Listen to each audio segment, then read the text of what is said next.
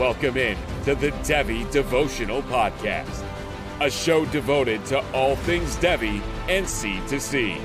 Hosted by John Arrington and Aaron Wilcox. This dynamic duo brings you actionable strategies with player-driven analysis for your Devy and C2C leagues. Let's dive in. Let's dive into what we've learned this year. Welcome into the Devy Devotional. I'm your host, Dynasty Coach A, joined as always by Aaron Wilcox at Aaron Wilcox86 on Twitter or X. And tonight we're going to be talking about what did we learn this year, whether it's from the previous rookie drafts, whether it's from a full season of college football, obviously a lot of off-season research.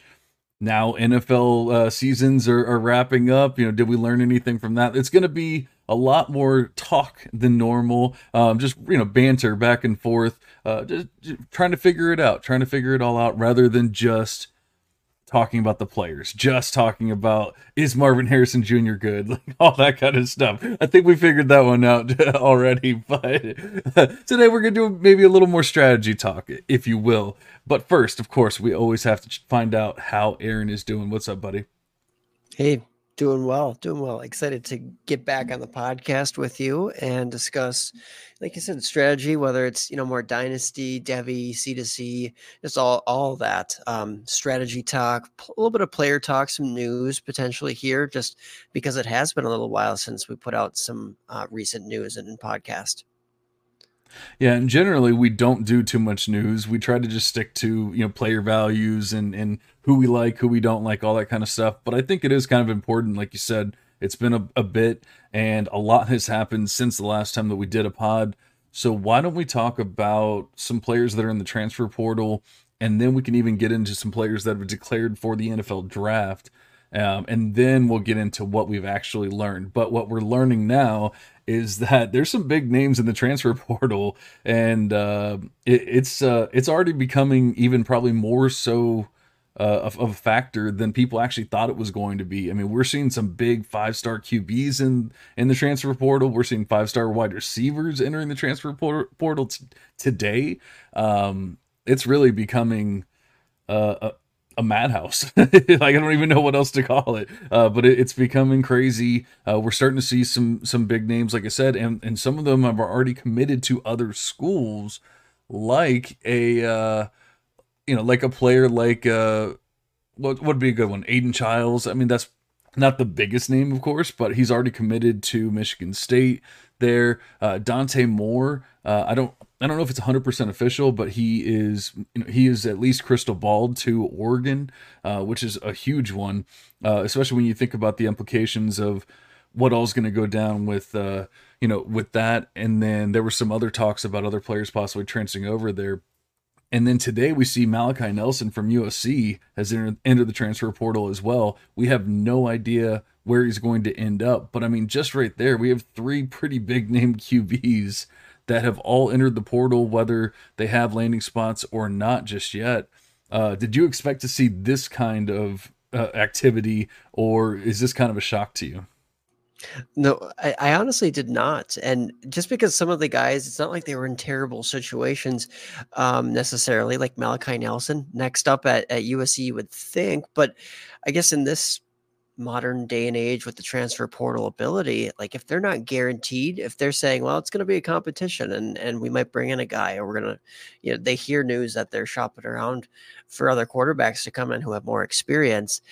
I suppose that can be intimidating for people who aren't guaranteed the job or haven't been given those insurances. So I would say I am a little bit surprised, but at the end of the day, I mean, the transfer portal, we knew that this opened up a can of worms, so many opportunities for these kids to get out of the schools. So I am very interested, and hopefully for some of these kids, it does better their situation. If they're potentially going to be, behind, let's say Malachi Nelson, behind Will Howard, who has been rumored to transfer from Kansas State to USC. Well, that would suck for Malachi Nelson. Like, he just wants to play and show what skills he has. So yes, a little bit surprised by this, but were there any specific ones that really, really got your attention there, John? I mean, Malachi obviously surprising just because everyone just kind of assumed that he was going to be the next man up. Caleb Williams is going to go to the NFL. Here's Malachi. Now there was talks. He was really bad in the spring game this past year. There was talks that he wasn't quite ready, back then, and we really didn't see too much of him, if any of him, in the actual season this year. But maybe it was a sign of things to come when he wasn't quite ready, when he was still raw and all that during the spring game, that he just wasn't going to be the heir apparent for USC. And then now, of course, they're bringing in certain players and big things are happening there. So it is surprising, but I think what's more surprising to me, and not that 247 or on three or any of that is really the end all be all, but 247 has actually dropped Malachi Nelson down to the 5th QB in the transfer portal. So, it seems like now their star rating system, like, he's not that far off from the others. So it's not like it's some huge difference or whatever. I don't even know how they really determine all that, especially when these players truly haven't played. But, it seems like they're at least going, hey, so this is a little scary because this guy, it was in a great situation. Although I've made the argument that I don't think USC can actually develop talent and all that kind of stuff. So maybe he realized that, and at least QB talent. I shouldn't say other talent. Like they seem to be pretty good at other positions, but for QBs, I don't know that they're actually out there making Caleb Williams a better QB. They're just putting him in a good position to actually score points and do all that. But that's not actually making him better. So if Malachi is a little raw, they might not be the right spot for him to actually be in, the right fit for him to be in. And so maybe he's smart enough to go, hey, I need to go to a team that can actually develop me as a quarterback. And that's why he's in the transfer portal. So I don't want to be all doom and gloom. I don't want to say, oh, he's terrible just because of the transfer. But I mean, it definitely surprised the hell out of me. I will say that. Yeah, no, I thought you brought up a really good point and some context to why a kid might go into the transfer portal there.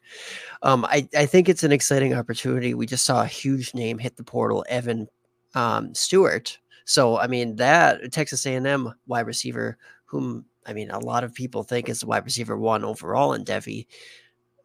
I don't know where he's going to end up. I mean, it'd be really interesting if he ended up at like an Ohio State, or, I mean, I suppose Alabama is going to be really trying to recruit him hard. And I guess who knows who else. Like, I really doubt he would go to like a Michigan. You think of some of those top teams. It's like, he probably wants to go to somewhere that feature him better. And there's just so much turmoil at Texas A&M that I think Wigman's going to be maybe next up, transferring out of there. Who knows? But yeah, it is a exciting opportunity for some of these kids to get that next chance. Like Trevor Etienne, running back at Florida as well.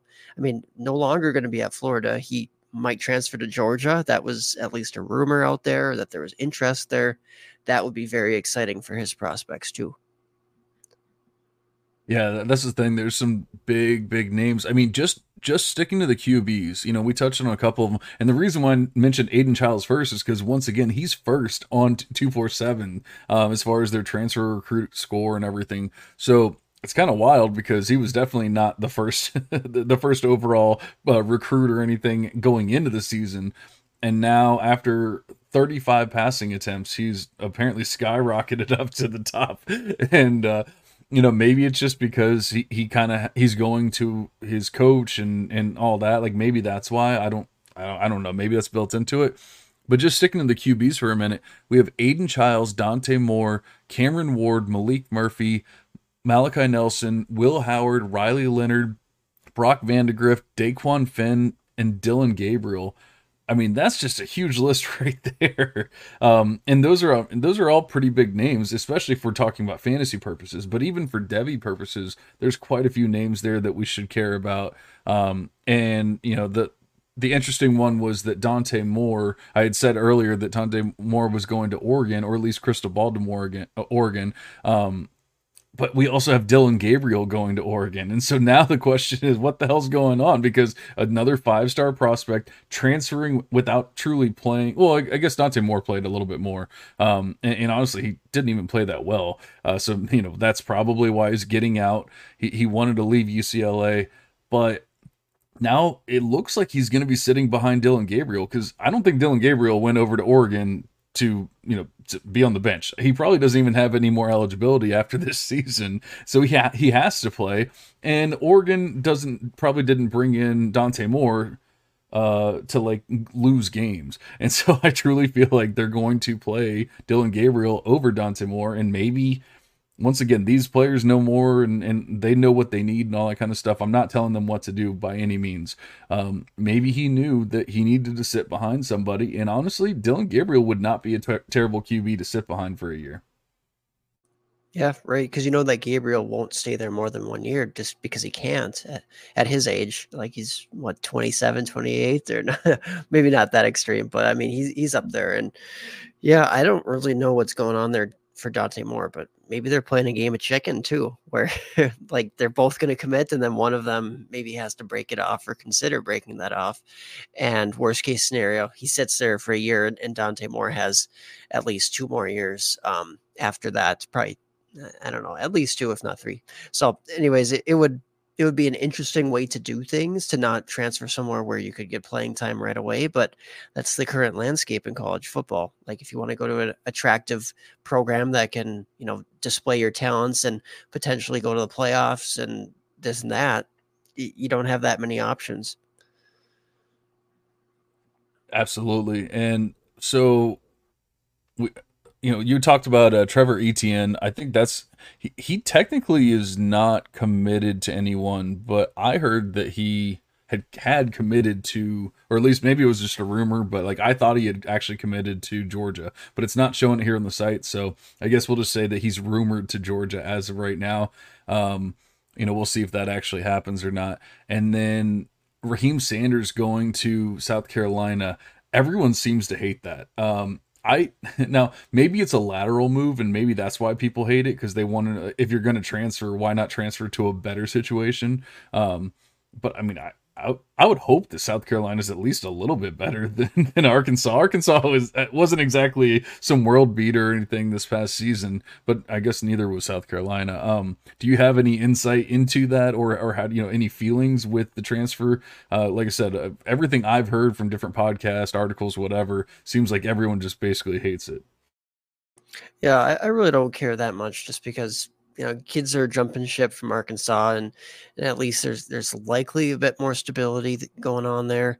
But man, I just don't know if Rocket is quite what he used to be at this point. But I think that if you believe that that he can get back to that talent level, and that he can just lose that weight and get healthy again, it is certainly possible that he rebounds, and it's a good place to do it, a good enough place to do it in the SEC. But yeah, at the same time, it doesn't really get you that excited. So the one thing we should probably consider, though, is what does this upcoming running back class look like? And it's wide open. I mean, depending on if Travion Henderson comes back, I suppose, that could be a big wrinkle into things. But Raheem Sanders, he does have that opportunity to be a top 3 back in the class still, even ignoring or even considering how bad he was this season. So kind of like you said, a lateral move. I don't know that I'm hating it, though. Like, I'm just not loving it.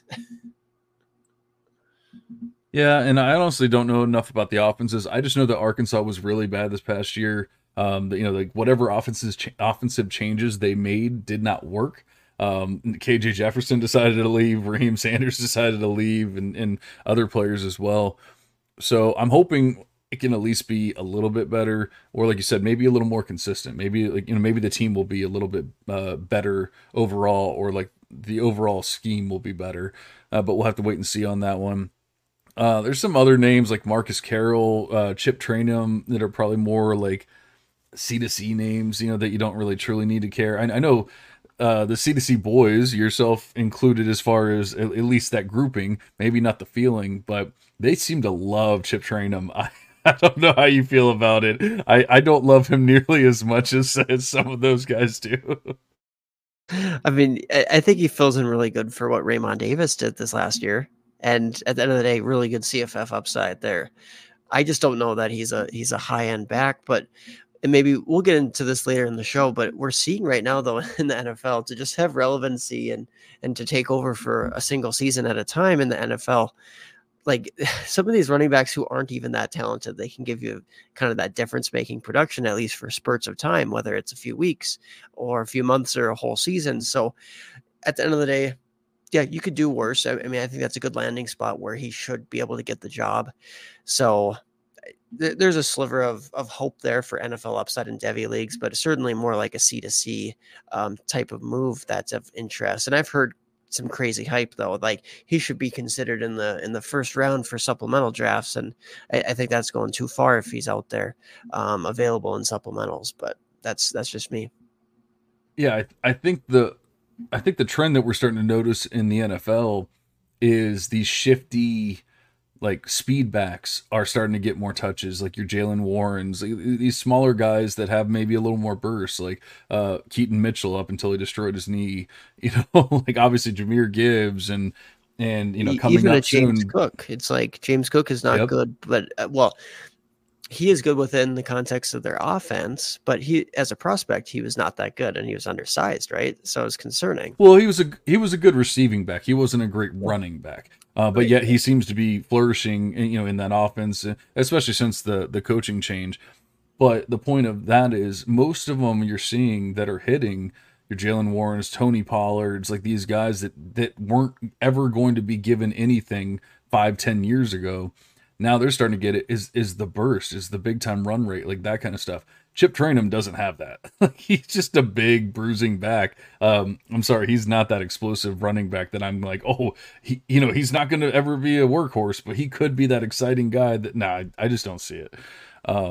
But then I guess the last running back that is probably important enough to talk about just actually happened. And it was C. Bangura today, transferred to your team in Minnesota. Come to Minnesota, right? And here he is. He came, and it's probably leaving a lot of people confused because what the hell? We thought we had Darius Taylor and even Zach Evans and everybody else. Yeah, I really don't know what's going on there, but one thing I know is that Minnesota loves their running backs and they love to stockpile that room because they all seem to get injured and one of them, steps in for another pretty well. So I think that kind of ruins Bangura's I guess shot at having a really, really solid, well-rounded season this next year. I still don't think he really wrestles away that starting job when it's all said and done. Just that transfer up in competition just didn't make a lot of sense to me, but he wants to be able to play at, a Power 5 level, and things, injuries or other things can go his way where maybe he does get an extended look as playing a role this season, but kind of a meh move. I actually didn't really consider that one noteworthy. Evan Pryor, former Ohio State running back. Typically, you got to wait over, that next year in college. It just doesn't seem like these backs always get back to that same level of athleticism after a big injury like an ACL tear. Like we had to wait a year for Marshawn Lloyd. And I think we're seeing the same thing out of an Evan Pryor, or even go to Georgia. And I don't think Andrew Paul is in the portal, at least not yet. He's a good candidate for the portal, though. These guys who very, very good recruits, a lot of athletic talent, like you were saying before, that makes a big difference. If they have that burst in athleticism, it actually seems to take like 2 years to get that back, especially get back a really big role in college. So just keeping an eye out there. I mean, in deeper leagues for Evan Pryor, he's not a guy that you're investing in Devy at the moment, but he is a C2C stash for sure if he's in your supplementals. Yeah, especially like you said, for C2C, transferring down from Ohio State to Cincinnati is probably going to be a pretty big boon for his actual stats and everything, for the production that he can put up. So I don't hate that. I don't know that I believe in him as a Devy talent, but like you said, it could all be injury related. Maybe he bounces back this year, and he's able to do something. You already touched on Evan Stewart. He just entered the portal today, so we really have no idea where he's going. He might, I mean, sometimes these guys, know like, hey, they already made their decision. They're just, making everything official now. And sometimes they're like, hey, I just want to let you guys know I'm out here. And it takes them weeks and months and all that kind of stuff. So like he might be so sought after that, he gets multiple offers, which I'm sure he will, like multiple great offers, and he just waits and sees who's the best. And it might take a while before we actually get any kind of ideas. And I don't know how he feels about Connor Wegman, but he might even wait to see if Connor Wegman's going to enter the portal as well, and maybe try to go with him somewhere. But that, I guess that would boil down to how he actually feels about Wegman and all that kind of stuff. London Humphreys, my boy, from this past season, has already committed to Georgia. We've talked in the past about how Georgia's passing offense isn't the greatest. It was pretty good with Carson Beck, but nothing special. So I don't know if it's going to be truly great for like production purposes, but I think for getting eyes on the player, I think it will be. And I think that London Humphreys could easily become the actual wide receiver one on that team. The question is, does the wide receiver one on a Georgia team truly matter? That's fair, but I think we got to get excited because at the end of the day, we always preach, go after really good players, and there's a chance that he is a very good player just based on the things that he did as a freshman and already pretty talented wide receiver room at Vanderbilt, which everybody's leaving, by the way. I mean, everybody's hopping out of there. Even Will Shepherd, his teammate, who's a bit older, he's going to Colorado, which for his production, at least, that should be good. I don't know about his NFL prospects, but at the end of the day, Humphreys is a name to watch. People are going to get really excited about the Matthew Golden transfer from Houston to Texas.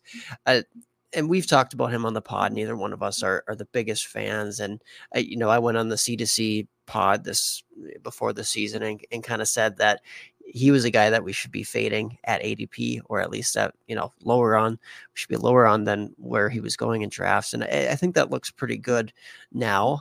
Even after this transfer, it's like, is he going to be some sort of alpha there if he wasn't even, an alpha at Houston? That's the question we got to be asking, and just not like drooling over the landing spot. Like, that's not going to propel him into stardom, though he'll probably still be relevant for sure. So I guess Matthew Golden to Texas is a big one, and potentially our former boy, Ja'Cory Brooks. Way back in the day, we liked him. He's going to Louisville now, where maybe they can implement a lethal passing attack there. But yeah, we'll see. I'm not holding out a lot of hope for Ja'Cory these days. Yeah, I mean, it's tough with them. Like, you have no idea if it's a head case thing, or if it was behind the scenes. Did he have issues with the coaches, or was he just a bad player and he just didn't practice right, didn't have the right head on his shoulders, all that kind of stuff. We really have no idea, because he showed flashes for sure. I mean, he truly did, and he showed that he should have been the wide receiver one on that team, and he just wasn't. So especially like that team did not have an actual wide receiver one on it, so he should have easily been it. Even with the bad quarterback play and all that, it didn't matter. Like, he would have shown up more than that. He couldn't even hardly get on the field towards the end there. Now, another player that I think were pretty high on at one point, but he also had off the field concerns and all that, was Deion Burks. Are you willing to get back on that train, or are you just completely out? But I'm somewhere in the middle, like undecided. He needs a really big season to really boost his stock into something that we can honestly believe in. So at this point, it's a very interesting landing spot at Oklahoma, correct? Yeah, I like that landing spot for him. So that's of interest. And then Antoine Wells, where I know he's this older guy, and I wasn't fully bought into him this season or even last season, at South Carolina, but going over to Ole Miss, we just know the track record of Ole Miss wide receivers. Even this year, very, very average talent level wide receivers. I mean, I guess say what you want about Taj and Watkins, but like, those guys were not that good. I mean, they're fine college wide receivers, but I mean, we would think that Wells is better than them, and that could actually lead to a really nice season, still pairing with Jackson Dart. So that's actually a sneaky one for CFF production. And I guess in recent years, we've seen these older wide receivers still be able to excel at the NFL level. I mean, you look at a guy like Tank Dell, who is, I don't know, 6 years in college or whatever it is, like not the best profile in that way, but lands in the right spot and really breaks out. So, I mean, Antoine Wells, at least watch for that at Ole Miss. That's actually a great point, because I kind of wanted to be completely out on Wells. Just, he's going to be a 6-year player. At that point, it's like, what can you do? But we saw what he did as an actual senior in his 4th year. pretty badass year with Spencer Rattler in South Carolina. And then, last year we basically hurt the entire season, barely did anything. I think he had like 3 receptions or whatever it was. And like you said, I kind of forgot until you said it that Jackson Dart is going back to school or staying in school, and Jackson Dart might be the QB1 in that class right now. There's definitely, I mean, it's not 100% guaranteed. There's a lot up in the air, but he's in the mix at the very least. And you think about, like you said, there's already a good track record with Ole Miss. Obviously, we know the NFL is going to care about what's happening at Ole Miss. Jackson Dart's doing good things. The offense is doing good things. And we know Wells can be a stud when he's healthy.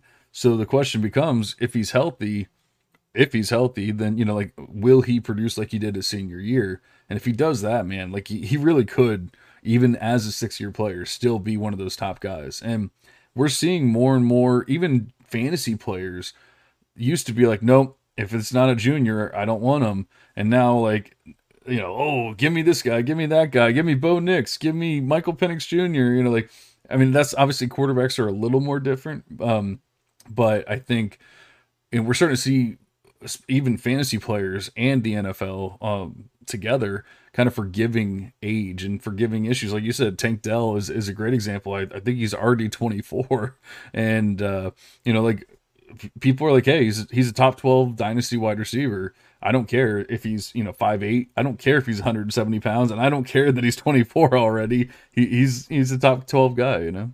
Yeah, and same thing with Jaden Reed, right, from this year's class, going to the Packers, and like he's proven that he's most likely the consistent wide receiver that they need. And the age, I guess you can kind of forget about that. Or even guys like Puka Nakua. I mean, by no means was he like this young guy early declare. Like, no, I mean, he had to wait throughout college to really make it to the NFL level. So it's just more and more common now to be able to get to that 4th year or even a 5th year or so. And going back to Antoine Wells, like, yeah, it was just a lost season for him injury wise. So I guess I'm not changing a whole lot other than saying it's kind of bad luck, but he has another season to potentially redeem himself. Yeah, that's really fair. And it would have been different if he transferred to a Louisville or something like that, where he's moving down. But I don't think Ole Miss transferring over to Ole Miss is a bad thing for him. And like I said, we already touched on that. So you talked about Matthew Golden. Do you care about the tight ends, Justin Jolly, Holden Stays? Our boy Dirty Mike just put out an article coming out probably today when you're listening to it, on campus2canton.com about Justin Jolly. So if you want to know anything about him, if you've never heard that name before, then you should definitely go check that out. But he transferred to NC State. That's not overly exciting, but I actually like the prospect. I mean, not to say that my tight end 5 is anything overly exciting in Devy, because tight end 5 doesn't truly mean all that much, but he is my tight end 5 in Devy. So that's, I guess, kind of exciting. Yeah, that kind of is. And this guy's on the portal, but I just got to ask your thoughts on Harold Fannin here one of these days. You don't have to answer now, but tight end Bowling Green, tight end, I'm a big fan of him. But kind of just, I mean, he really blew up down the stretch this last season, but explosive, big, second, I think this was his second year, and kind of really broke out after, some flashes as a freshman. So I just think that, Jolly, I actually have a few more question marks on him compared to a Fannin. And I've always been a big fan of Holden Stays as well at Notre Dame. So ultimately, Looks like Aaron cut out. So while he's cut out, before he comes back, he was talking about Harold Fannin Jr. Out of Bowling Green. I actually have him as my tight end 4, just ahead of Jolly. So I do like Fannin, and yeah, I mean, like you said, not transferring. I'm trying to remember. I think, didn't somebody transfer? No, that was Baylor. Never mind. Okay, so. Yeah, I like Fannin. Once again, we don't get overly excited about the tight ends. I we don't even talk about them all that much, but I think that those are two names that don't get talked about all that often that probably should be on your radar at the very least. And of course, Toronto Dave's in the chat. Sup studs. What's up, buddy? So I don't remember exactly where you cut out, but you started talking about Holden Stays and then you cut out. Yeah, sorry about that. But yeah, Holden Stays he's just always been kind of interesting as far as an athlete coming out, a good recruit at the tight end position, and ultimately going to a place that we know can develop tight ends. Looks like it's not really working out there though. So at the end of the day, looks like he might be going to Tennessee. We'll see. I have some hope for him because he flashed some splash plays this season, basically, and he has the size, speed that you want. It's just a matter of, well, can they develop him? Because he was a raw guy coming out, and I by no means think that he's like a finished product, but him being ranked this highly as far as his star rating at 93 is not super surprising to me, as he is a good blocker. That's one of his best attributes. They almost at certain times wanted to prioritize that just because he was very effective in that part of the game. Yeah, it's hard for me to get too excited about him because I mean he barely even saw the field. From what I can tell, I'm seeing 34 routes for the season. Of course, a very small market share. Yards per team pass attempt, like everything is low, including the yards per reception. Which even sometimes with the smaller samples, I can look towards the yards per reception and say, okay, but he was explosive and he had some big plays. But I'm seeing 11.4. 11.4 yards per reception, 11.7 this year. That just doesn't truly do it for me. but Justin Jolly, a guy at a lower level like UConn, obviously he had more volume, right, which was very notable. But he's a guy who averages 10 yards per reception, and I'm like, if you only do that at UConn, I kind of leap to, well, I'd rather have Stays, who's a guy who's now, heavily interested, or a lot of schools are heavily interested in, who has that athleticism, that recruiting background. But like you said, it's a little bit more of a leap of faith because he hasn't done it yet, right? He hasn't commanded that large volume share. So at the end of the day, he's more of a depth guy, but I liked him as a sleeper this last season, and it should be kind of nice to see if he can get a nice role in a pass-happy offense like Tennessee. Yeah, it's more just he didn't really see the field. You got to be able to get on the field to for me to rank you up there. And yeah, like I that's why Harold Fanning Jr. Is a little higher because he has a higher yards per reception. Like he looks like he's probably a little more athletic than Jolly. Higher yards per team pass attempt. The same exact market share, which is pretty crazy. Like literally the same exact market share. And the PPR points per touches are pretty similar. So like they're pretty similar prospects, like as far as like final grade. But when you look at them, you can see that they're really two different players probably. But that's probably the most tight end talk that we've ever had, and more tight end talk than we needed to have. Is there anyone else that you truly feel like needs to be talked about in the transfer portal before we start talking about these NFL draft declares? No, we can go to the NFL side for sure. And I mean, not to say that it was a bad thing, but I mean, we did a solid 30 minutes on the on the transfer portal players. But like, there was quite a few to cover. We didn't even get into every player either. Like I mentioned them, but like Brock Vandegrift going to Kentucky, could be absolutely nothing. Could be something. I don't know, but I'm so low on him in comparison to. Well, actually, I know. I don't know a lot of people who are high, right? But yeah, right, but I mean, could it be worse than Devin Leary though? Yeah, right. There's a lot of quarterbacks out there where it's like, oh, that's kind of interesting, like Tyler Van Dyke to Wisconsin. But for NFL purposes, no, I think we talked about the guys we needed to. Yeah. We didn't talk about Riley Leonard, but at this point, he's not an NFL caliber passer unless he takes a huge step, and he's going to Notre Dame. It's like, that's not really where guys go to take a huge step as NFL prospects passing wise. Yeah, absolutely. But these players have taken those steps, and those are the players that have actually declared for the NFL draft already. And we'll stick with the quarterback position here. We have a pretty decent list. We're obviously expecting there's going to be other players that join this list pretty soon, but of the players that have actually declared for the NFL draft, we have Drake May, Jaden Daniels, Heisman winner, Jaden Daniels, mind you, Spencer Rattler, Curtis Rourke, and Michael Pratt.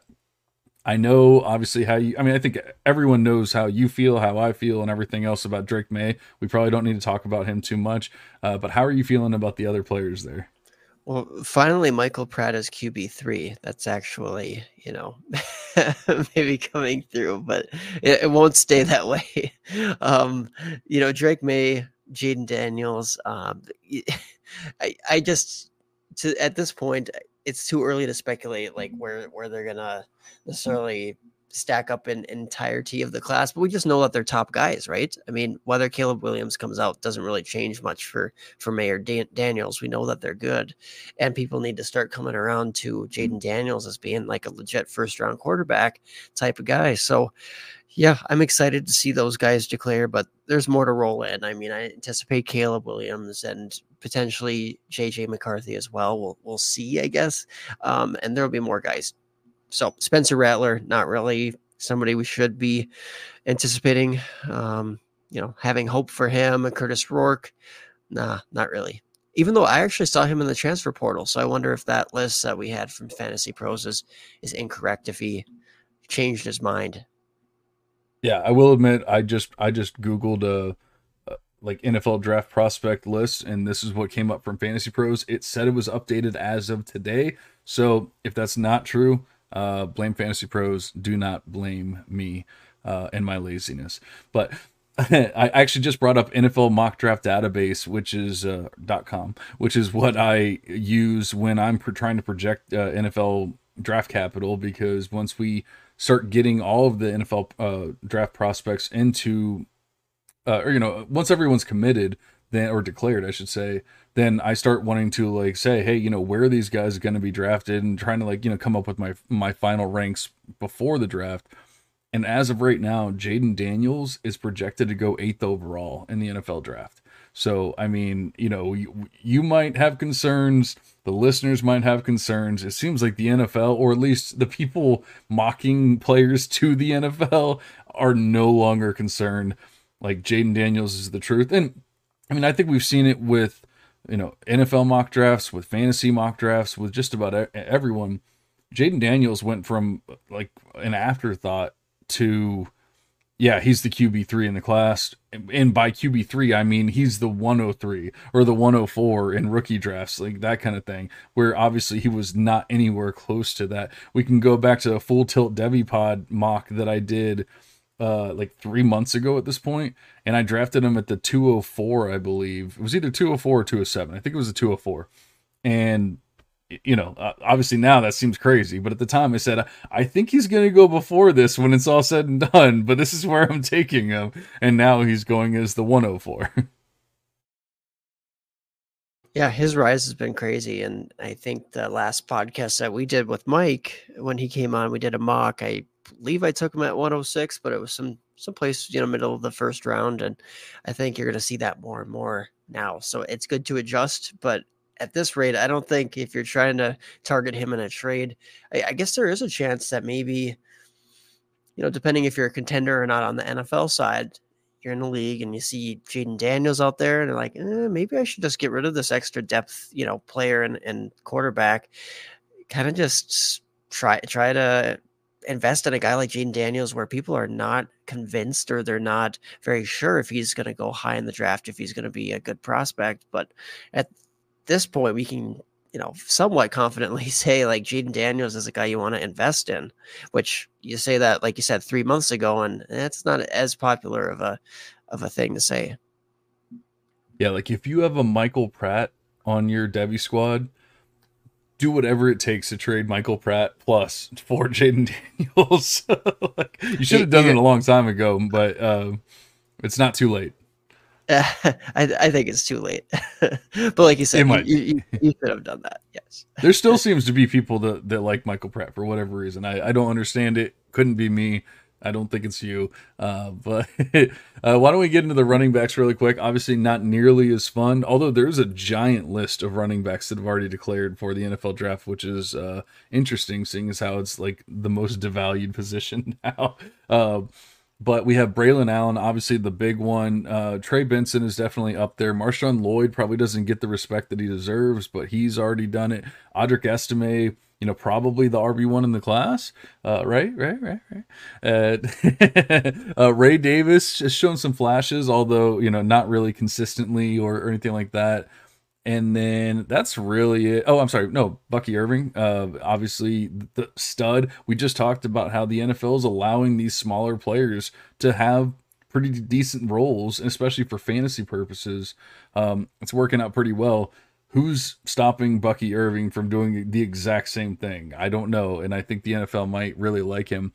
And then Jalen Wright is probably the last one that I would say is like truly exciting. And I mean, while I don't necessarily love Jalen Wright, he could be that like fourth, fifth round guy that you draft and like eventually he gets a starting job because of injuries and, next man up kind of thing.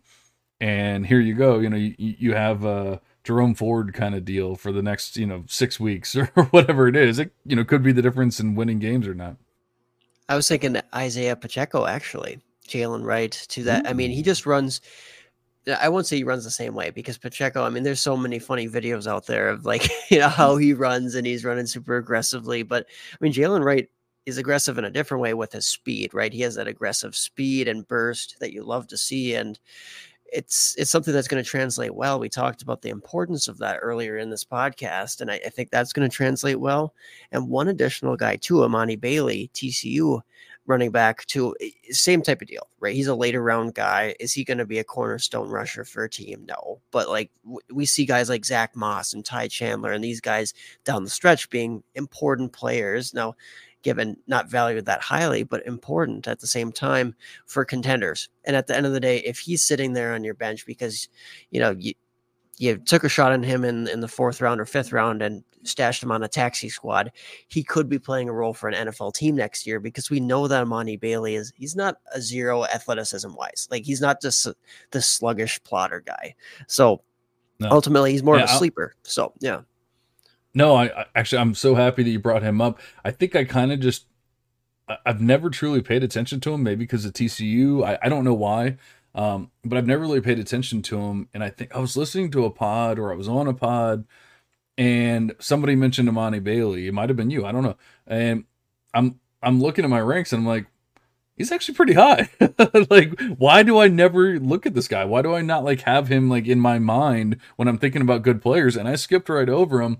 And yet, I'm looking at all the stuff like the big time run rate, 10% big time run rate. That's great. Like that shows that athleticism and burst that we love to see. Decent size, pretty good size actually.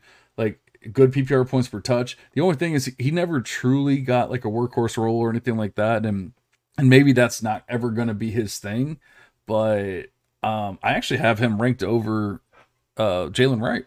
I'd rather have him than Jalen Wright. And that, like you said, maybe that's he's a sleeper. Maybe that's like controversial or whatever.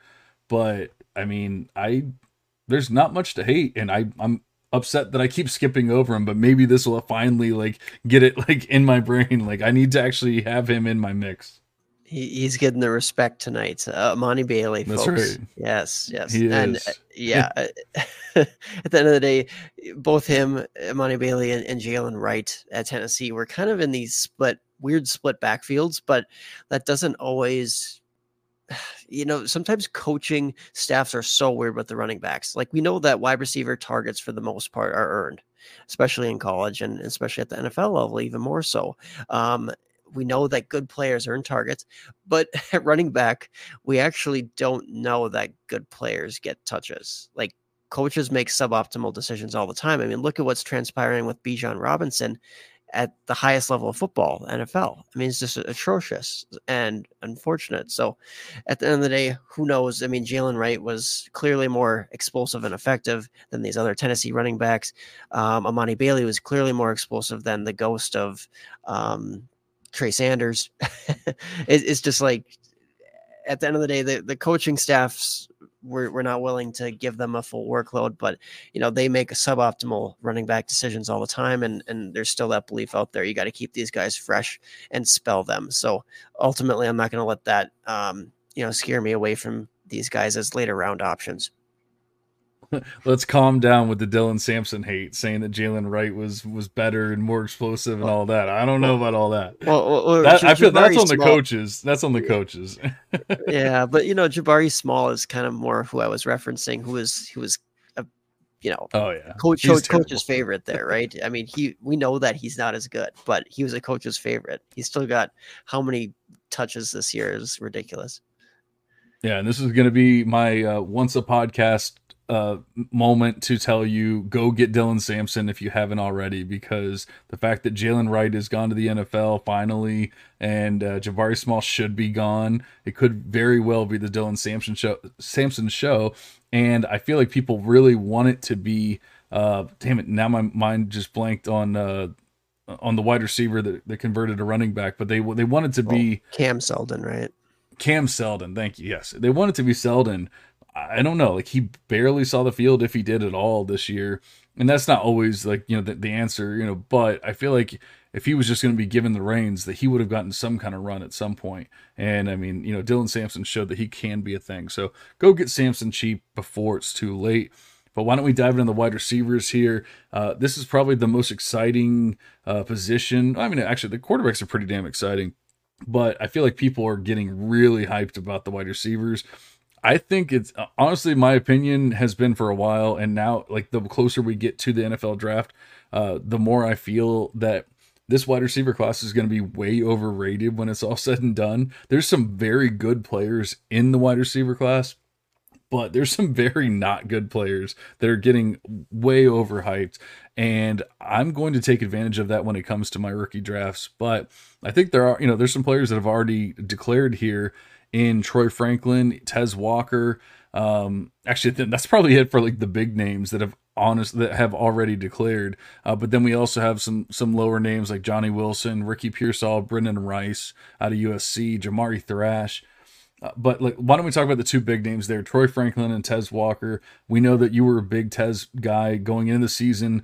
Everything didn't work out quite the way that you wanted it to, just because of the way that the NCAA screwed him over and all that kind of stuff. But how are you feeling about the fifth-year player there? Because obviously he's a little bit older. There's some question marks as far as, there are multiple transfers, only played a half a season and all that. But man, when he was on the field, he was a difference maker this year. Absolutely. Yeah, when the guy's on the field, just like you said, he's great. And the weird beginning to his career and the injury there, I mean, it's unfortunate. It's very unfortunate the NCAA threw off what it could have been a very special season. But at the end of the day, hey, he got out there on the field. He showed us that, yeah, he can actually be very productive at a high level of football and, learn a new offense and everything like that, transition in smoothly, dominate as soon as he sets foot on the field at UNC in spring practices. So I thought that was pretty cool. And then, Troy Franklin also declaring in the class from Oregon. That's exciting. Absolutely a good player. Now, is he elite? I mean, he's not an elite prospect, but he's a good prospect. And I think that he deserves respect. And ultimately this class, very much an incomplete list of declarees thus far, but there's guys who still are playing in bowl games or making those decisions still. So ultimately, yeah, I like this class. It has the potential to be overhyped, but that's true with every single class. Like this last year's class was a very good wide receiver class. And then you go to the year before. I mean, Garrett Wilson, Drake London, Chris Olave, and there's some other guys who have played a nice role at the NFL level so far. So I think nowadays maybe we're getting better at prospecting, or maybe there's just more wide receiver prospects out there who are getting developed better by teams, by coaches, etc. Maybe guys are actually playing the right positions that are optimal from them from a young age. I don't know, but it just seems like maybe we'll expect to see more and more hits these days compared to before, for a multitude of reasons: better scouting, better development, etc. So I guess that's an interesting point to say, like, we keep hyping up each draft class at the wide receiver position, but maybe there's something there, because I think this class is another good one. Yeah, and like you said, there's always going to be overranked and overrated players. Obviously Jonathan Mingo got overdrafted, and that caused him. But going into the offseason last year, I don't think there was as many, no one was talking about Jonathan Mingo until like a week before the draft, until the combine and all that kind of stuff. Even Rashee Rice had some people that were backing him up and everything, but no one was really talking about Rashee Rice as like some big name prospect or anything until he landed with the Chiefs. Like we're already hearing people talking about a Keon Coleman, even like a Roma Dunze as these top tier players. And I don't think that they're top tier players. And that's the difference I think that I'm seeing this year. There's always overhyped and overrated players, but they don't always get pushed up into the first round or of rookie drafts as far as mocks and all that kind of stuff. They don't always get pushed in that top tier. Last year we had QJ. I really feel like that was about it. If it wasn't for Quentin Johnston, I don't know that there was anyone that was being like overly hyped going into this time of year.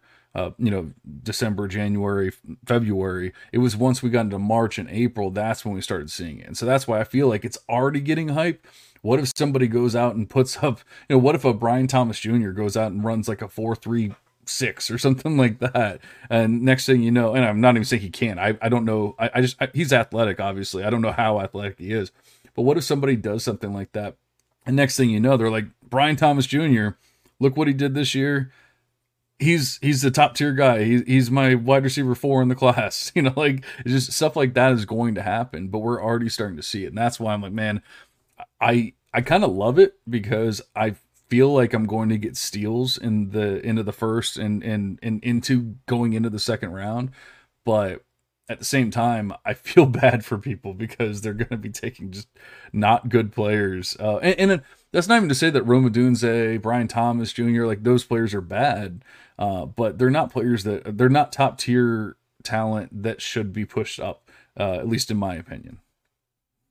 Yeah, that's fair. And other names that you're going to hear hyped up that haven't declared yet, because like I said, either they have still some big games to play or for other reasons, but like A.D. Mitchell, he's going to get some hype.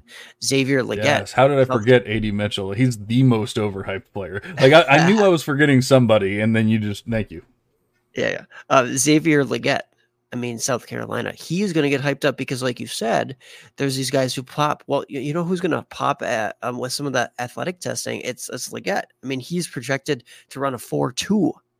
Like that is ridiculous. You know how high he's going to go after the season he just had, and I'm not saying he's not deserving of having decent draft capital or whatever, but he's going to be pushed up probably too high. And then we'll see, I guess, some other guys. I think you mentioned good ones. Maybe Jermaine Burton, because he's a fast kid who, played at Alabama. He played at Georgia. Like that's going to be appealing for some team, just like it was appealing for John Mechie and otherwise. But it doesn't mean that we should value them highly. Just kind of know that they're going to get hyped up at some point by somebody. Maybe you should be the person that passes on them, let somebody else draft them. But just be aware of that there's going to be some hype and you just got to sift through it. Don't let it bother you. There's going to be some really good wide receivers out of this class, it seems. Yeah, Malachi Corley, another one. Like people fell in love with Corley, and but G5 program, which is not a good bet to begin with. But it was more overall production than actual like good underlying numbers and like that kind of thing. And he's another one. I saw somebody today, and that was just a random person on Twitter. I'm not saying this was some expert or anything like that, but I saw somebody today saying if the Bears could draft MHJ in the first and Corley in the second, that would be an ideal situation. It was either the second or third, whatever it was, but it was high, early on, and that would be like an ideal situation for the Bears. Just like, no. So, but you're already starting to see stuff like that. So I think, yeah, Brendan Rice is another one I was going to mention, and Aaron just brought him up as well in the chat.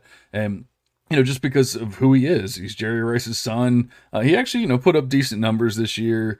Like, I think that he's going to be, and also the school, connected with Caleb Williams, like, look what he did. You're going to, when people are looking at Caleb Williams highlights, they're going to see Brendan Rice catching a touchdown and doing this. And next thing you know, he's overhyped. So I definitely feel like this wide receiver class can get way overhyped before we even get to combine and all that kind of stuff.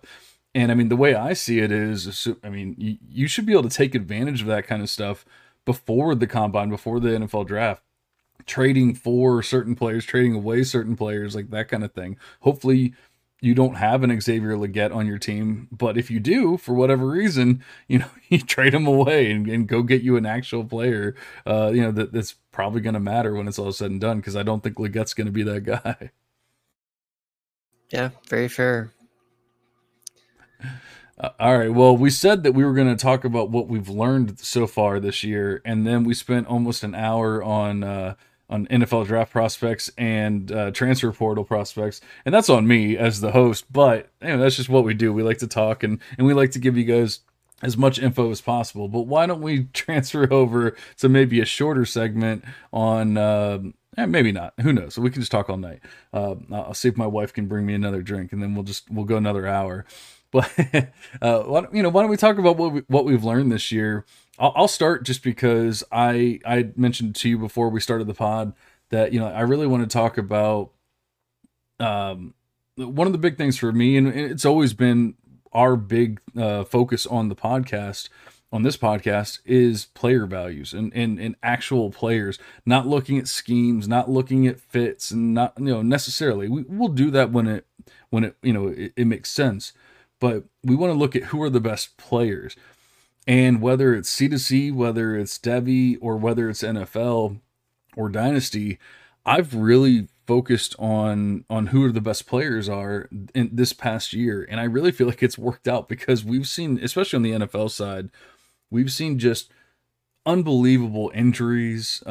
Whether it's an injury to the actual player that you had, or an injury to the quarterback, and now that's affecting the rest of the team, an injury to the running back, and now you have another running back stepping up, so on and so forth. But because of all that, a lot of people are like, oh, well, this is just a lost season. And honestly, like, it very well could be. It could just be a season where you don't take too much away from it because so much has changed. And I don't hate that idea or, that concept.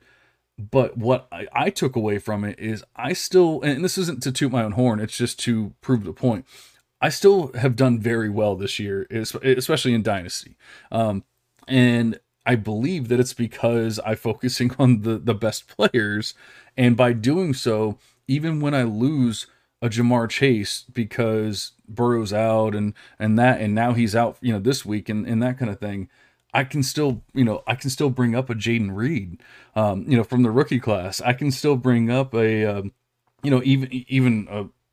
much lower level, but at least earlier in the season, like a Marvin Mims from the rookie class, and like there's different players that we're able to do. A Dontavian Wicks, I have Dontavian Wicks on rookie drafts from that were drafted before the actual NFL draft. And so like I just had Wicks like as a throw-in and that kind of thing. And now next thing you know, like I've taken him off my taxi squad. I'm actually playing Dontavian Wicks in a couple of leagues this week in the semifinals. So like stuff like that, you're able to do that by focusing on who are the actual best players and not just focusing on, Jonathan Mingo. And I'm going to go to Jonathan Mingo just because it was the worst example from this year, or best example, whatever you want to call it. But like those kind of players going to the best situations or wide open situation doesn't always work out.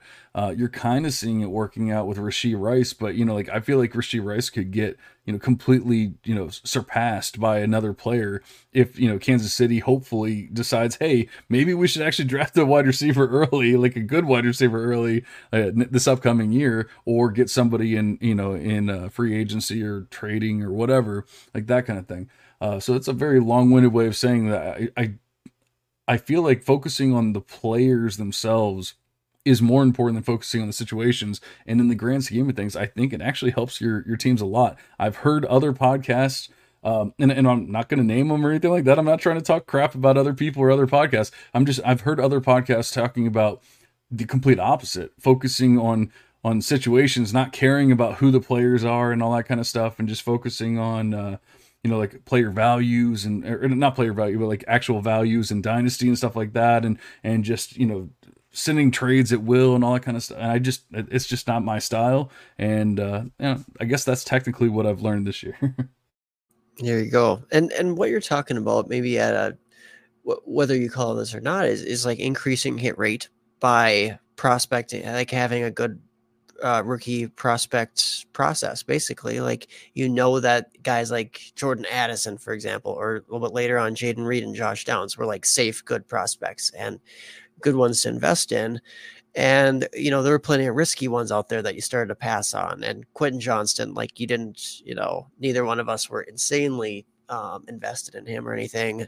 Keishon Butte, I took some flyers because he was so cheap, but the Jonathan Mingos, neither one of us drafted Jonathan Mingo, right? Jalen Hyatt, if he was cheap enough, but still another one where it's like, not a strong profile.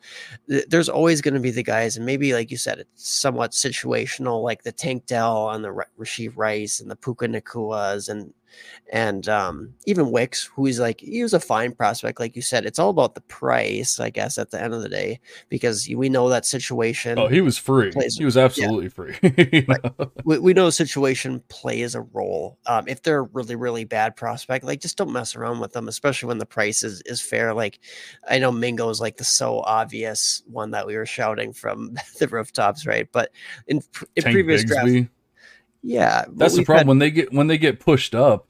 Like Tank Bigsby was and I don't mean to cut you off, but Tank Bigsby was like the huge name. Like, oh my God, he's going to take away from Travis Etienne, and obviously he didn't, and he's not a good player, and he got pushed up for absolutely no reason. But there was people paying like a first when it was all said and done, like not necessarily right after the draft, but like before the season started, when he started getting hyped in the preseason, and he's already he's running with the ones and this and that. There's people paying like late first, early seconds or equivalent value for Tank Bigsby and Jonathan Mingo and like all these players, and then of course your team's ruined at that point. Maybe not ruined, but like your team is in very bad shape at that point.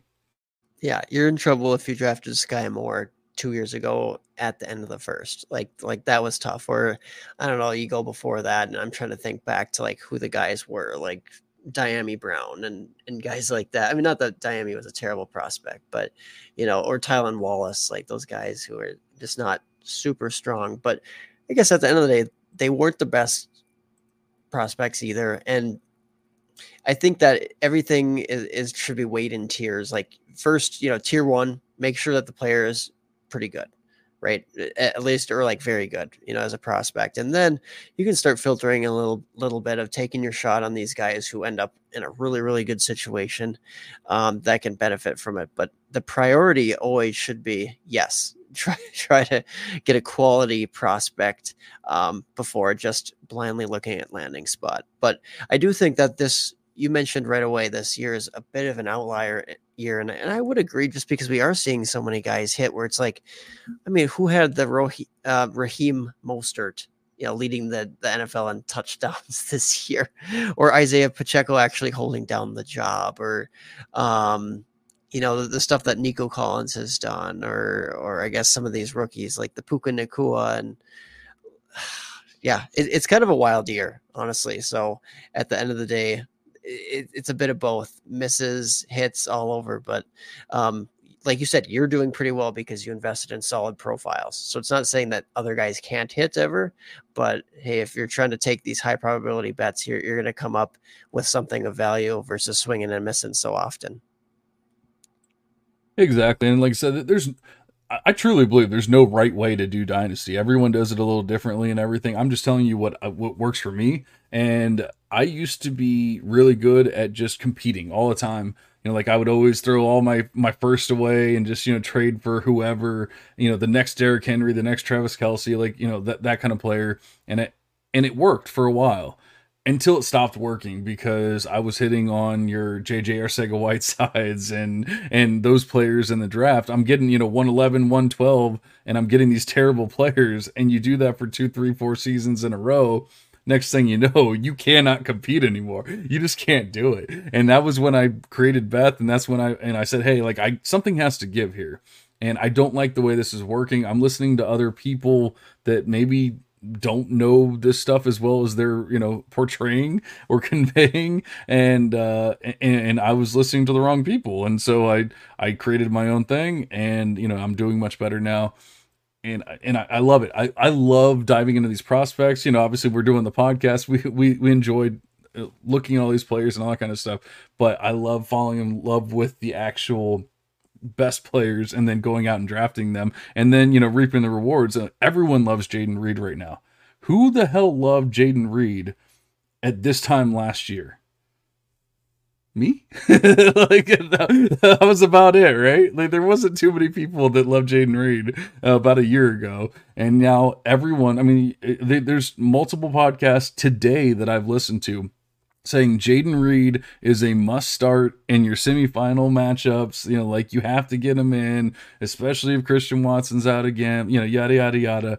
And I mean, he was an afterthought. And obviously, he's not the only player. Like you said, there's other players that are maybe less likely outcomes, but they happened, like a Puka Nacua, even like a Tank Dell. I love Tank Dell, but there was a lot of factors with the rookie quarterback and the size and everything else. Like there was no guarantees that everything was going to click the way that it did, but obviously it did. And then of course he got hurt, which was terrible.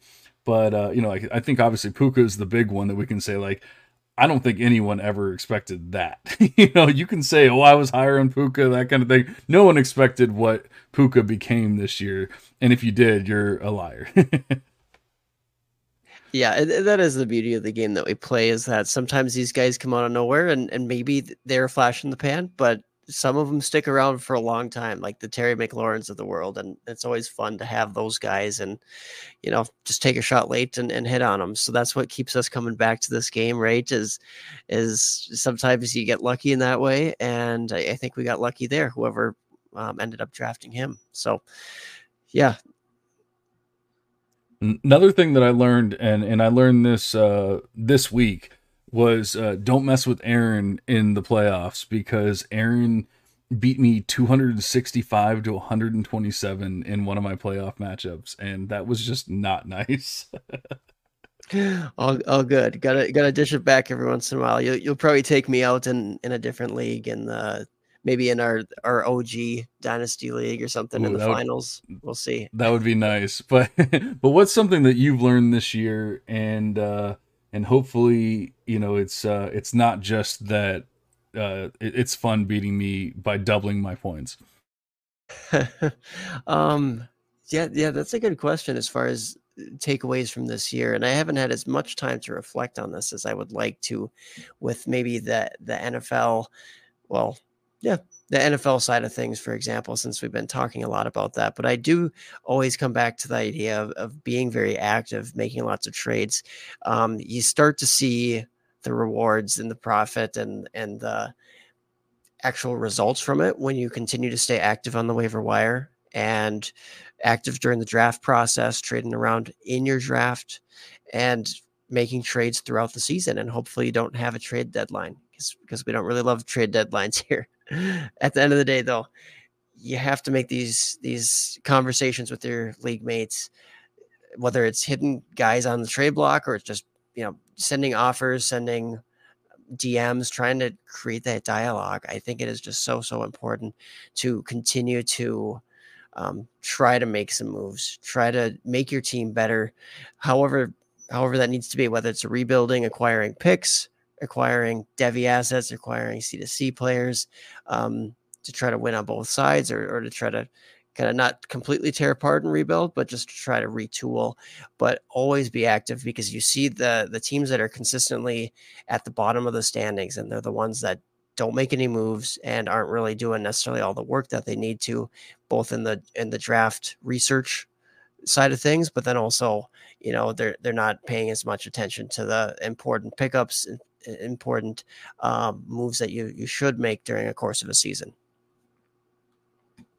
Yeah, and I think to that point, we kind of touched on it earlier, but especially with the running back position, being fluid and changing from the idea of it has to be a 230-pound guy, like that kind of thing. It has to be the workhorse guy, and saying, hey, Kyron Williams is doing great, in the beginning of the season. I need to go trade for that guy. Jaylen Warren is doing big things, over in Pittsburgh, even though he's only getting 8 touches a game. I need to go trade for that guy while he's still cheap. I think of players like that. the NFL is changing, and we've seen it with the wide receivers. Now we're starting to see with the running backs. I feel like it's kind of trickled down.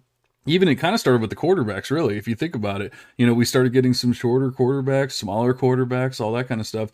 And it used to always be these 6'5", like Peyton Mannings and things like that. And now we're seeing Kyler Murray's and Bryce Young's and all that. And I feel like, on a side note, that people are attributing Bryce Young's failures a little too much to his size, and not necessarily to his situation. I might be willing to go buy a Bryce Young if he's just completely forgotten about at this point, or given up on at this point. But that's just complete tangent there. I think that like I said, going out and getting a Kyron, I traded from you. Now you were trying to get rid of points, so like it wasn't like you did it because you were like, oh, I hate Kyron Williams or whatever. You were trying to get points off your squad because you wanted to make sure that you got the 101 in a league. But I traded for Kyron Williams in the Happy Hour League with you. And, at the time, I'm like, man, I don't even know if I really like this player, but he's doing pretty damn well. And like injuries, bye weeks, all that kind of stuff. I better go get him. And I go get Kyron Williams for a second. Well, now it's like, shit, you can sell Kyron Williams for a first. So like he's gained value, but like, I don't think anyone could have really seen that coming. But once again, we're starting to see more and more of that happening. So maybe focusing on these kind of players that like who didn't show up this year that could show up next year because they get an opportunity. Kendre Miller. I think Kendre Miller is a great, he was a great prospect. We both loved him.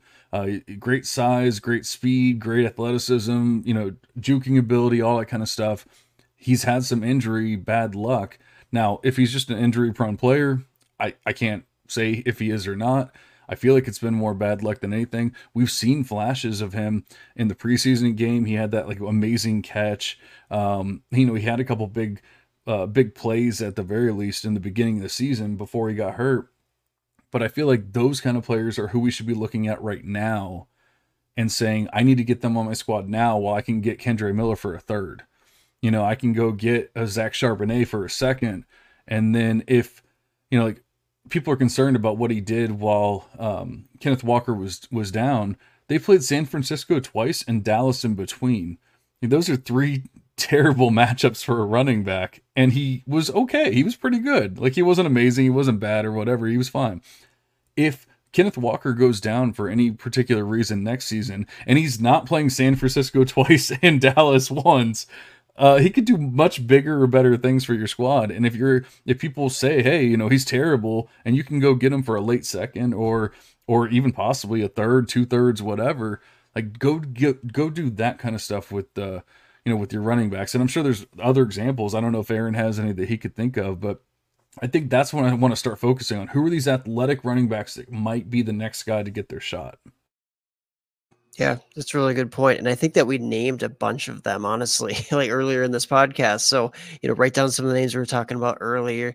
Amani Bailey and was it Jalen Wright and guys like that who have some burst. Bucky Irving. I mean, he's going to be a little bit earlier, right? You might have to draft him in the second round of rookie drafts, but still could be very worth your time. So I think that, yeah, that's a good thing to keep in mind, kind of looking ahead, though the running back position is so cutthroat and volatile that sometimes it's hard to do that. But if you can, get some cheap guys and just stash them away, we know they become a value as the season goes on. We know how thirsty the NFL is for hot bodies at the running back position. It's just crazy at the amount of turnover there is, and even at quarterback this year is kind of crazy too. So I usually stash quite a few quarterbacks just because crunch time, who knows who's going to be starting Joe Flacco and guys like that in the playoffs, and I know I'm there in one league, and hey, I'm advancing with starting Joe Flacco, so that doesn't feel great, but hey, you're doing it. So stash your quarterbacks every once in a while. Like, I even thought of maybe Tannehill. Do you think he starts somewhere next year for an NFL team? I mean, even if there's a 25% chance or 50% chance, he might be next to free, like in a league. Yeah. So I don't know. I mean, it might be a little different now because I think he's going to start this week. Because Will Levis has a high ankle sprain, and I mean, he's also bad. But and I think that like Levis might might actually be out at least this week, if not more. So maybe it's a little more difficult now. But I mean, if you had sent a fourth for Ryan Tannehill 3 weeks ago, I think you could have got him. And, maybe even 2 weeks ago, maybe even this week, you might still be able to send a fourth, 2 fourths or whatever. And, like, yeah, Tannehill fell off, and he's definitely, I would say he's even to the point where I would probably call him injury prone at this point. Like, he seems to be having some major ankle issues. So it's hard to say that he's ever going to be like 100% guaranteed to win you a season, that kind of stuff. But man, if you can get him for a third or a fourth or whatever, and he ends up being a starting quarterback, I mean, think about how many teams desperately needed a decent quarterback this year. And if he could have gone and been a decent quarterback, like a Jake Browning, like a Tommy DeVito, like all these quarterbacks are at least okay. If he could have gone and been that for any team, he could have won you a game, won you a week at the very least. I mean, there's so many, like you're talking about, whatever quarterbacks, Joe Flacco. You're talking about Joe Flacco, and like that if he wins you 1 week, especially right now, I mean, that's huge. And if Flacco gets you to, and now all of a sudden Jalen Hurts is healthy and you have Hurts, and like, okay, well, I got through that 1 week and now I can put Hurts back in my lineup, like that kind of thing. That kind of stuff matters. And maybe it's recency bias because the past 2 years have been just disgusting for quarterback injuries, but I feel like we have to start having these backup quarterbacks, but start thinking about who are the actual backup quarterbacks that are going to matter, and not just, like, oh, well, Taylor Heineke. Well, yeah, like now Taylor Heineke is going to start again, but it's only because Desmond Ridder is so bad, and like it's not because Heineke's actually good or whatever. Like I feel like we have to try to see like who could actually have a shot at being good, or at the very least decent. Sometimes decent is all we really need. Yeah, and I still don't mind the idea of, Heineke, if you're able to get him for like a fourth in a super flex league, or not even right now, because right now he'll probably be more expensive with him likely starting for Atlanta right now and maybe rest of season. But, last year you could get Sam Howell pretty cheap. I mean, I don't know if you're talking third round value potentially, super flex leagues. Probably. Yeah. Baker. And then Baker Mayfield. Yep, exactly. We had the same thought there. So there are past examples where it seems like that maybe there's nobody out there this year because of all the injuries that have happened at the quarterback position. But I guarantee you that there's some guys that are maybe not playing right now that you could buy for pretty cheap, where they're going to have a good role next year. And maybe it'll take a couple injuries. Maybe it'll take part of the season, but to have competent quarterback play in a super flex league is very important for sure. I think it's focusing on the ones that have already done it. Like people are gonna say, "Oh, Sam Howell is risky and all that." So even now, he just got benched and he just had a terrible game. Even now, you can probably go out and get Sam Howell for a second. And like maybe you're saying, "Oh, I don't necessarily want to spend a second on this guy," whatever.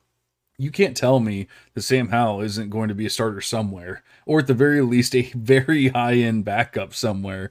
And we've seen a high-end backup could be an actual league winner when it's all said and done. So like trading for that kind of guy, I didn't really see anything, this year from someone like that, like I wouldn't want to have that guy on my squad. And it's going out and getting these guys cheaper rather than focusing on, I got to go pay 101 for Caleb Williams. Go pay 301 for Baker Mayfield from last year. Like those are the kind of guys that you have to go get. I guess now we have to sit here and try to figure out who those players are this year. But I mean, I think the obvious one is Bryce Young. Now it's not necessarily going to pay off next year. Maybe it could. They don't have their first. That's obviously not going to help anything. But just getting, a new coach in there, a new scheme in there, they have so much money. They can go get like big name free agents. Next thing you know, maybe they actually have like a somewhat decent squad. He shows a little sign of promise in his second year, and now he's worth a little bit more, like that kind of thing. Maybe, once again, he wins you 1 week. Winning that 1 week, 2 weeks, whatever, could be the difference between making the playoffs, having the bye, or even winning a playoff game. And like I guess that's another thing that I've learned this year is like sometimes winning that 1 week because of a certain player, and it goes back to drafting good players that I think are going to get on the field and do all that kind of stuff. I drafted Tucker Kraft in so many leagues in like the fourth rounds of leagues. And, at the time I'm like, whatever, put him on my taxi squads. It won't matter. But like, I believe in the player. I think he's a quality tight end. If he gets a shot, everything will be great. Tucker Kraft has been a starting tight end for my teams, like multiple teams, the past like 2 or 3 weeks. And I have a team in the semifinals that will be starting Tucker Kraft this week. So I mean, like players like that matter, and it's going out and finding like who's going to be that next player, whether it's a quarterback, tight end, running back, wide receiver, that I can get super late, and even if he just gets me that 1 or 2 starts, like that might be enough. Yeah, that's fair. And I think that Mac Jones, very, very unpopular player right now. And I know a player that you've liked traditionally, and I'm, kind of in the middle there. But I think that he presents another very cheap option that you could just buy. He's that lottery ticket. If he ends up in the right place, right time, he has a bunch of starting experience. He was in just a terrible position for his development, for him to shine. And ultimately, I guess you never know what kind of system he lands in. He goes to Sean McVay and Stafford is out for the year. Well, there you go. You got a pretty darn good quarterback there for a while, maybe of the future for a team. I'm not saying that's going to happen. It feels gross at this very time. I'm sure people are laughing. They're like, you guys are mentioning these names on here. They're trash. But right now, today's trash is maybe next year's, little hidden gem, a little boost to the lineup. No, actually, I can't even. I'm mad at myself for forgetting that one. So I'm very happy and grateful that you brought that one up, because I think that might actually be the best one. Because Bryce Young is still gonna carry some value because people paid high in picks for him, and so they don't want to just give him up for nothing. People will give up Mac Jones for anything at this point. I would assume. I haven't truly tried because I've been trying to win championships, so I'm not in that like let's go think about next year mode just yet. In a couple leagues I am, but once I get to that point, I'm gonna send out a lot of offers for Mac Jones, because there's a very good chance that he's cut at this point. I mean, I'd say that's almost a guarantee that he's cut at this point. Like they've shown that they don't want him on the team. Like they'd rather go with Bailey Zappi and all that kind of stuff. That's fine. Let him. The Patriots are a freaking dumpster fire right now. He's in like one of the worst situations, if not the worst situation. But he's shown that. I mean, it's almost exactly the same situation as Baker Mayfield. He showed his rookie year that he could do it. He showed that he had what it took his rookie year. And then things got worse as a team, coaching, surrounding, situation, all that kind of stuff. And next thing you know, oh my God, it didn't work out. Not only that, but a different offensive coordinator every year, just like Baker Mayfield.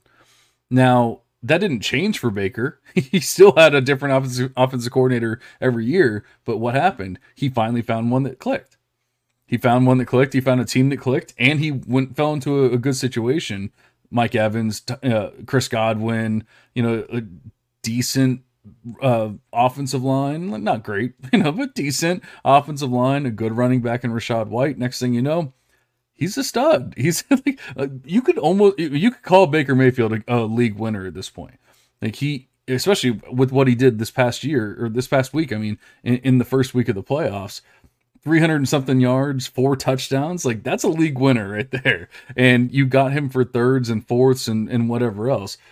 I could easily see Mac Jones doing the same thing. And like you said, he's not guaranteed a starting job anywhere, but those guys, they find a way, whether it's through injury, a trade, or whatever, they find a way to make it to a starting position. And so you find these guys that are you've seen flashes, and everything's not perfect, but you go, I want that guy on my team if I can get him for the right price. And Mac Jones, you can get for the right price right now.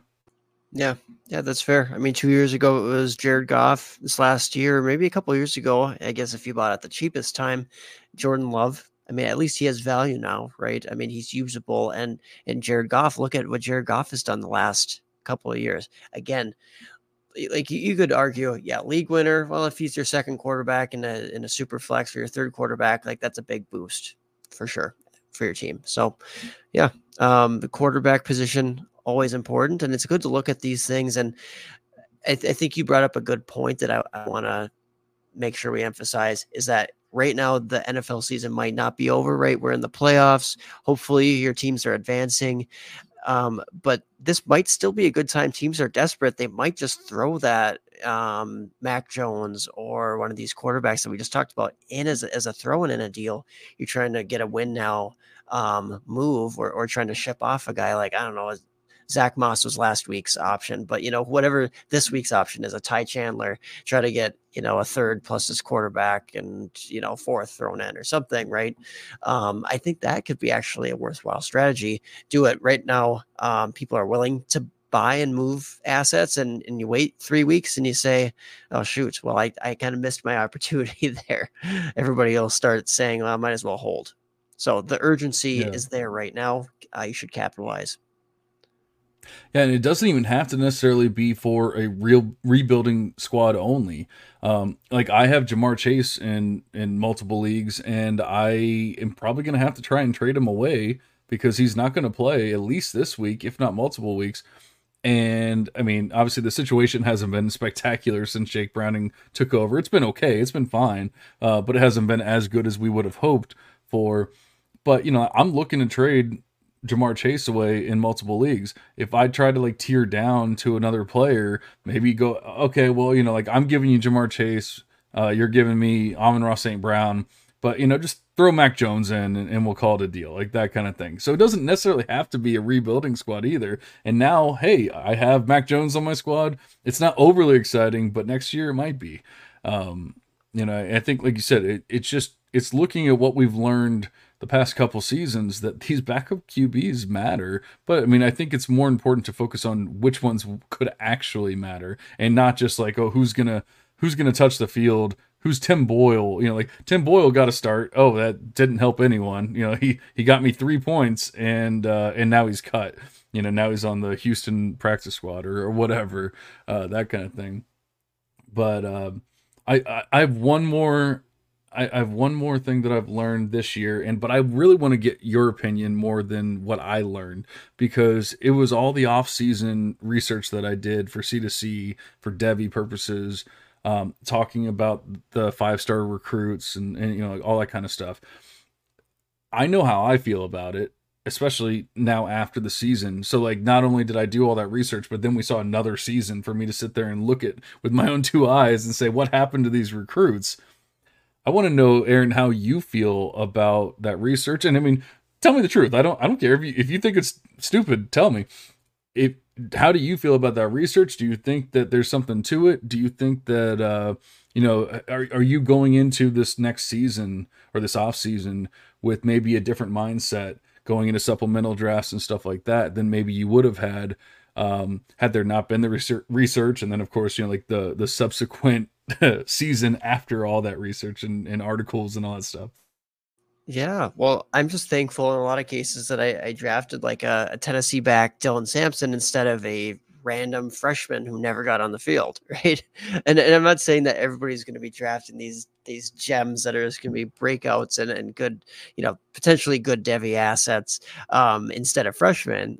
But at the end of the day, yes, my freshman experience this season was not that robust, right? The couple of guys I invested in, I mean, I'm happy in like the mid-round picks, like the Jeremiah Loves of the world and guys like that, because I think they'll make a future impact. But at the end of the day, yeah, I think that bringing up that research that needs to be more well advertised, that the risk of drafting just a random freshman who's never done anything before, regardless of if you think it's a solid situation or not, it's risky, right? You don't want to load up your whole roster with that, because you're going to have a whole bunch of duds and you're not going to win on the college side, like CFF production. And you're probably not even going to have that rich of a Devy base either with that many misses.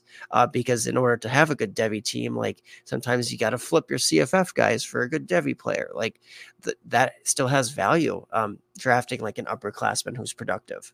So at the end of the day, I think that your research brings a lot of good strategy talk to the table.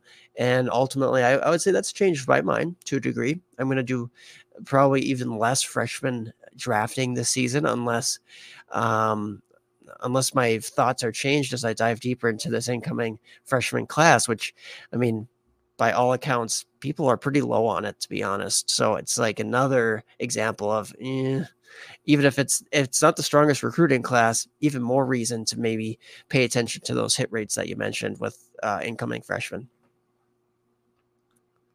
Yeah, obviously I agree, and but I'm even thinking this isn't to a victory lap or anything like that, because I'm not even sure that I truly believe it's a victory lap. But you'd given me some crap in a supplemental draft that we're in together, where I took Carson Beck in the third, and you felt like that was just way too early, and now he's a top 50 uh NFL asset according to Dane Brugler. Now he's not actually coming out; he's staying. So, but like he was a top 50 recruit or whatever, and then now like he's gonna stay. Obviously, he's still with Georgia, and we saw London Humphreys is going over there. Like obviously they're losing Brock Bowers, they're losing other pieces. So like maybe it all kind of washes out when it's all said and done. But I mean, like I don't know that I truly believe that he's like a perfect, Devy talent or anything like that, to where I feel like he's gonna go be a stud in the NFL. But obviously for C2C purposes, at the very least, like he was a starting quarterback all of last year. He's gonna be a starting quarterback this year. And like there were so many freshmen that I could have taken in that spot that I surpassed and took Carson Beck, and I can promise you at the very least that Carson Beck was a lot more substantial to my team than a lot of those freshmen would have been. Yeah, right, right. Because in the third, it starts dropping off very much so. And you could look at the upperclassmen and say, like, yeah, you're gonna hit your home runs there, but you're gonna swing and miss on guys too, like the Dorian Singers of the world, and you're gonna have those guys who just ultimately they flash, but whether it's the transfer, whether it's just things fizzle out injury wise or other reasons, we know that it's a pretty complex deal. So at the end of the day, I think that that was a really good pick and a good example of a way to spend maybe a third or a fourth round supplemental pick, or maybe later than that, because I think I was more so critical of the value, where you could have got him in probably like the fifth or the fourth. That's how I felt, at least. And that's how a lot of drafts were playing out. So, play the value game a little bit, was probably more so my critique of that, because I still don't really believe in him as a great quarterback, but I have to admit that there's a shot that he's like a top 3 quarterback next year, but it's a down class. So what does that mean even? Like, is it the Kenny Pickett class where it's like, yeah, he's a first round pick, or, he's in the third round or whatever it is, but it's just, not a substantial rich class or not. We'll see. We'll see what this next year brings. Ultimately, we won't get to see him in the college football playoffs here, but I think that's a valid, I guess, practical application of what you're saying is like, maybe instead of doing the freshman, that's just kind of a random dart throw, get a guy who you know is going to start for a established program, and he'll probably put up some decent numbers as a result. Yeah, and that's what I really and there's actually I think what I will focus on this offseason is when should you make that choice?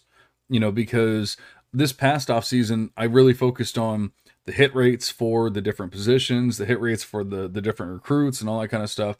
And that's great. And I mean, honestly, like I feel like I opened up some eyes, and yours and mine and everyone else's, and whether people choose to believe it or not, obviously a lot of people were like, no, I'm still drafting my freshman. And then other people were like, oh yeah, maybe I'll make a decision here and draft somebody else. But I didn't really focus on, okay, so if we're not drafting these freshmen, who are we drafting and when are we drafting them? Like that kind of thing. And I still feel like there's still time where you should draft the freshmen. So that's what I want to focus on this season, or this off season, is okay. So when do you make that decision? I'm not going to draft this 5-star prospect. I'm going to draft Carson Beck, like that kind of thing. And hopefully I can figure out a way to portray that to everyone and you know, and tell everyone, like, well, you know, and even show it in like a way that actually makes sense, but also is, you know, provable. You know, like we can prove like this actually works if you do it this way. So hopefully I can do all that. But that's my goal, is to get more Carson Becks, you know, like get more players like that. And it doesn't always work out, because I also was drafting Dorian Singer, and you know, we also know that Dorian Singer did not work out this year. Now that doesn't mean that he won't work out next year when he gets an actual quarterback that can throw him the ball. But we'll figure all that out when the time comes. But, um, was there anything else that you really feel like you've learned or you've taken away from this season, whether it's C2C, Devy, Dynasty, whatever? Before we get out of here, we're right at the hour and a half mark, hour 35 mark.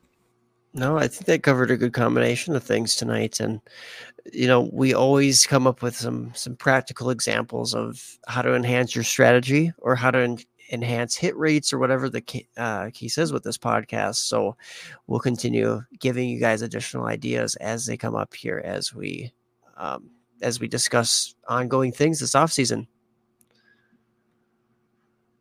Absolutely. So we appreciate you guys listening. I know, this was more of a random podcast. We just kind of talked about whatever popped up in our heads. It wasn't, we talked about a little, we talked about some players, we talked about some player values and all that kind of stuff, but we didn't get too much into it. I have an idea for our next pod, and I'll just go ahead and throw it out there. We did a kind of like a cornerstone rankings on the Full Tilt Devy pod, I don't know, a month or two ago.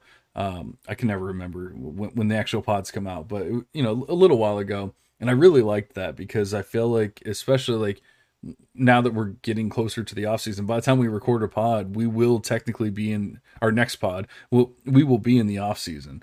And so at that point we can say, like, look at these cornerstone rankings, which cornerstone rankings are your Devy players mixed in with your dynasty players, like that kind of thing. Especially we'll have the ones that are, going to be rookies coming in and all that kind of stuff. But I really enjoyed doing that, and I feel like not only is it enjoyable, but it's also really, really productive for the listeners, because you can tell them, hey, go trade for this player, go trade away this player for this player, and like that kind of thing. And so I'd like to do that if you're up for it, and try to figure out some cornerstone ranks where we can say, hey, this is a good trade target, this is a good trade away target, and get this player off your team, that kind of thing. Yeah, it seems like a cool idea for sure. So we can kind of figure out how that podcast format would look, and I think it would be of interest for everybody for sure. Yeah. Perfect. All right, so that's going to be the plan for the next pod. We can do that. Maybe we'll even bring somebody on. Who knows? We like to bring guests on during the off season, especially, and so we'll do all that. We really do appreciate you guys listening. Hopefully you learned something today, and you were able to take at least something away from this podcast. At the very least, you got some news, transfer news, and all that kind of stuff. We will obviously be talking much more about these rookies and everything else going into the offseason. We're really just waiting for all of these players to declare. Like, we went over the list, and there's probably at least 10 wide receivers that are pretty big names in this class that haven't declared yet. Multiple running backs. Caleb Williams still hasn't technically declared. Like, there's a lot of players that have not actually declared. So we're just waiting for all this stuff to happen before we really start diving into NFL draft talk, even Devy talk, because how can you talk about who's tops in Devy if you don't know who's actually going to be in college, like that kind of thing. So we're waiting for all that to play out. So we will definitely get into that in the future pods, but I think we will do that cornerstone pod next. We appreciate you guys listening.